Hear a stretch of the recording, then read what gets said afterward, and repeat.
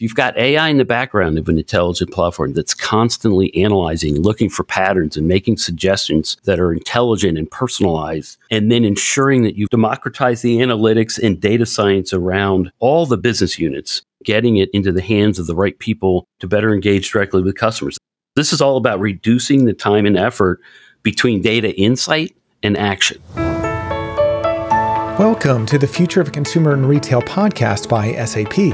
I'm Matt Gardner, here with my colleagues David Gruen and Randy Evans, all of us part of SAP's retail advisory practice. Today, we're going to be discussing focus areas for 2022 in the grocery industry. David, Randy, welcome to the call. Please introduce yourselves in case the audience hasn't heard from you before.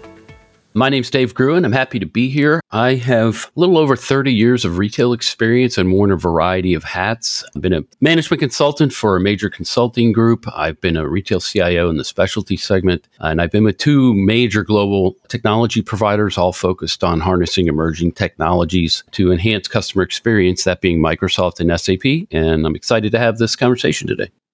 And I'm Randy Evans. I'm also an industry advisor focused on food retailing, so grocery, drugstore, convenience stores. Been with SAP for 14 years, focused exclusively on the food retailing for that time. Prior to that, I worked in the industry. I was at HEB for 10 years, American Stores for 20 years. So that means I'm an old guy. I've got 44 years of experience in either selling into retail or actually working in the retail grocery business. And I am also happy to be here. Thank you both so much. I'm excited hearing your backgrounds just for us to get into the topic today, because obviously you've both seen a lot of trends and how they've shifted over time. I can imagine you really can see where things are headed as we move into 2022. And so maybe we'll start, David, with just a list of initial ideas. What is it that we should get a feel for? And then we can maybe unpack those one by one so we can help listeners know where to focus to get the maximum impact out of their efforts. I've never seen anything like the convergence of things that are going on now. And so when you walk through this list, I think it really summarizes a lot of the key focus areas that retail executives are facing today. And so that would be hyper-personalized experiences, a commitment to customer centricity, centralizing customer data, achieving supply chain visibility, prioritizing customer values, and driving customer loyalty. So it's a long list, but what fascinates me most about this list is that when you boil it down, it really all points to one thing, and that's retail putting the customer at the center of their universe and differentiating their businesses by being able to effectively create personalized experiences and promotions. Gartner did a marketing leader survey and shows that over 80% of organizations expect to compete mainly based on customer experience, meaning that this skill of realizing benefits and competing this way is going to be in very high demand. And we like to say that if customer experience is retail's new success battlefield, personalization is the engine that drives that success, and customer data is the fuel that's going to run that engine. It's amazing. And it's really interesting because some folks go, wait a minute, I've been in retail for 30 years, actually 40 years, and there's not a point in time when I didn't think about or didn't care about the customer. But the difference today is it's not just about that individual in a store. Today, it's that person in a store, but also online. And the common denominator is the data generated by those transactions and those journeys to drive a better relationship. I can now know that shopper better than ever because I'm accessing them and their data at the same time. And it's not just about collecting data, which I think we're in unprecedented times in terms of the amount of data that we call them digital diamonds that consumers are leaving all over the floor of the internet in a variety of places. It's about using that data to be more intelligent and to know what the customer wants, then plan out how and when to best deliver it. I mean, customers are on hundreds of journeys with dozens of brands making thousands of interactions every day. Grocers have to manage these journeys as best they can based on predictions of customer preferences and intent. And it's a daunting challenge because we're literally talking about creating individual personalized relationships with customers. I can remember back in my early days at American Stores, Jewel in Chicago was one of the first grocers to produce a loyalty card. And we were fanatically looking to get access to that data. But what we got was overwhelmed. We had tons of data, tons and tons and tons of data, but we couldn't make any sense of it because there was no correlation and there was no ability to see the customer in the data. We could see the transaction, but that's about it. And that isn't enough. This is about establishing and developing and maintaining a personal relationship. And merely looking at loyalty card transactional data is not enough. One of the things I love about focusing on the retail industry is every person who works in retail is also a customer in retail. So you get a firsthand vantage point of not just what it's like to serve customers, but to be one, right? And when I think of all the things that I buy at a grocery store, I mean, the invaluable wealth of information that artificial intelligence and an effective customer data platform could discern about me as a person. And if a grocer could establish a trusted relationship with their customers to where customers wanted them to be a guide in terms of how to help them achieve certain things in their life, whether it's health or a new relationship or a new baby in the family, the ability to take those aspirations and the data that as a trusted relationship the customer's sharing, and then all the elements of things that are being bought within a grocery store, you could add real value to a customer's life. And that's what turns, in my opinion, you start adding value to customers' lives, you turn loyal customers into customer evangelists and customers for life. David, it's such a good point with this idea of collecting data and the concept of not just first-party data, but also what's sometimes termed zero-party data. What can we get customers to give willingly because of that trust that's been earned with them? Obviously, we have things coming from transactions. We have different things that might be happening through what Randy said around loyalty cards and mapping a lot of these various pieces together.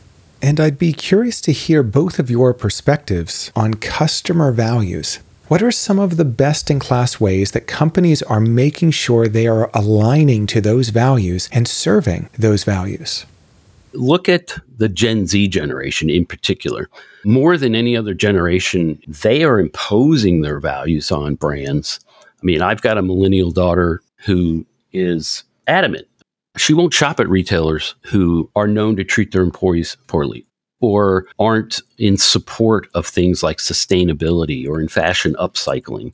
And so there are two dilemmas there. One is, assuming you know about it, how do you cater to that group of people? Because, I mean, the millennials and the Gen Zs on their foottails are now the driving force of the world's global economy. So it's a force to be reckoned with, and they're insistent about it. So how do you collect this information? I mean, how do you get what their values are? And this transitions into this notion of customer trust. I mean, RILA just did some research that found the majority of consumers, 63%, actually don't mind sharing personal data, which includes their values and motivations and attitudes. But it's in exchange for benefits such as coupons, loyalty points, exclusive deals, the ability to be treated specially. Accenture points out that customers want retailers to become trusted advisors. And again, this is where I think the grocery industry has a bit of an advantage. Being a trusted advisor is a core element of a brand's purpose going forward. And a grocer's ability to add real value in so many ways, I think, is exciting as an opportunity, but daunting as a challenge.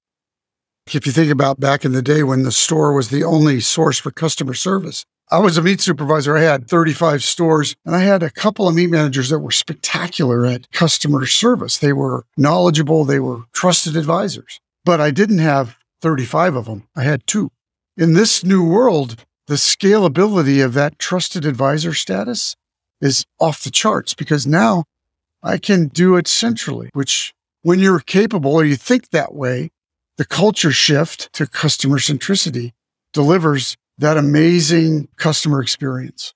As we start to infuse AI into all that we do, the concept of letting the technology decipher an answer and delivering the answer on a scale is absolutely a part of what will be taking place as we begin to drive into utilization of technology.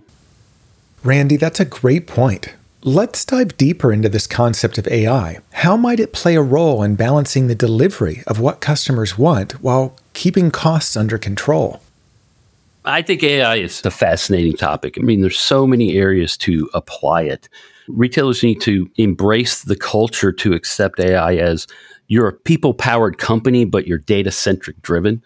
And so harness AI on the focus areas that you want to get better at. I mean, I agree with that 100%. Yeah, this philosophy around testing, iterating, trying and failing and starting again quickly is something, especially grocers, it kind of goes against their DNA. But I mean, I was at FMI 2 or 3 years ago, and they were saying we need to reinvent ourselves in this space. And you got to be able to do, as you just said, David, don't go in with an expectation of you're going to get this perfect answer. There's this kind of, if we're going to do all this tech, we're going to expect it to be 1,000% better than what we would do ourselves. And the truth is, it ultimately could be, but it has to learn. It has to collect data. You have to work with it. And so adoption of AI is not a light switch. It's a evolutionary process. And you got to start and stop and start and stop and start and stop till you start to really understand the impact that it can have on your business in a positive way. Let's talk a bit about how this relates to another absolutely essential element on this list, which is supply chain. While ecosystems are becoming more complex, I would imagine AI could certainly help as a counterbalance to move towards simplicity. What's important for retailers to know today in this area? Supply chain visibility and knowing where products not only are but need to be is about keeping the promises that you make. And customer experience is all about you make compelling promises and then you keep those promises. Gartner just released analysis indicating that evolving data communications networks will help drive 25% of artificial intelligence-based supply chain decisions to what they call edge ecosystems, which are physical locations where things, people, and data connect, such as distribution centers. I mean, these ecosystems transform operations by allowing decision-making close to the original source of information. So AI in a very digitally connected supply chain is going to be essential to achieving personalized experience and customer experience. Supply chain visibility. David, you and I could probably spend the rest of the day discussing what it actually means because, your point about keeping the promises you make, it all ends up in inventory at some point in time. And you could point to customer service prior to the pandemic was not nearly where the industry thought it was because they didn't have supply chain visibility. They didn't know that when Mrs. Jones was shopping in their stores and going to the Cheerios and finding them out of stock, they had no idea that was happening. They didn't really discover it until there was a selector with an order in his hand that went to the same place on shelf and found the out of stock and recorded it. They realized that their service level wasn't the 99% they thought it was, that the service level was substantially less than that. And that realization alone has impacted the way these folks are looking at their business in ways that they never would be willing to look at it. Because the thought of perpetual inventory is just like, no, we can't do it. It's too hard. The good news is we can do it. Yeah, I think that ties into one of the most complex challenges on this list, which is committing to customer centricity. We talk a lot about the concepts of becoming customer adaptive retailers on SAP's website, the customer channel, which I encourage everyone to go out and look at because a lot of the foundational elements we're discussing are ingrained into the 5 pillars of the customer channel. But one of the things we highlight in that focus area of the customer channel is that to be successful in creating hyper-personalized experiences and promotions, you've got to digitally transform your business and you've got to culturally transform your business to become customer-centric. And so you brought up a very interesting point about retailers who are like, I can't really do perpetual inventory. It's just not what we do. And yet a customer-centric culture, literally every opportunity, every challenge, every new event that occurs, the very first words out of any employee's mouth has to be, how is this going to impact the customer?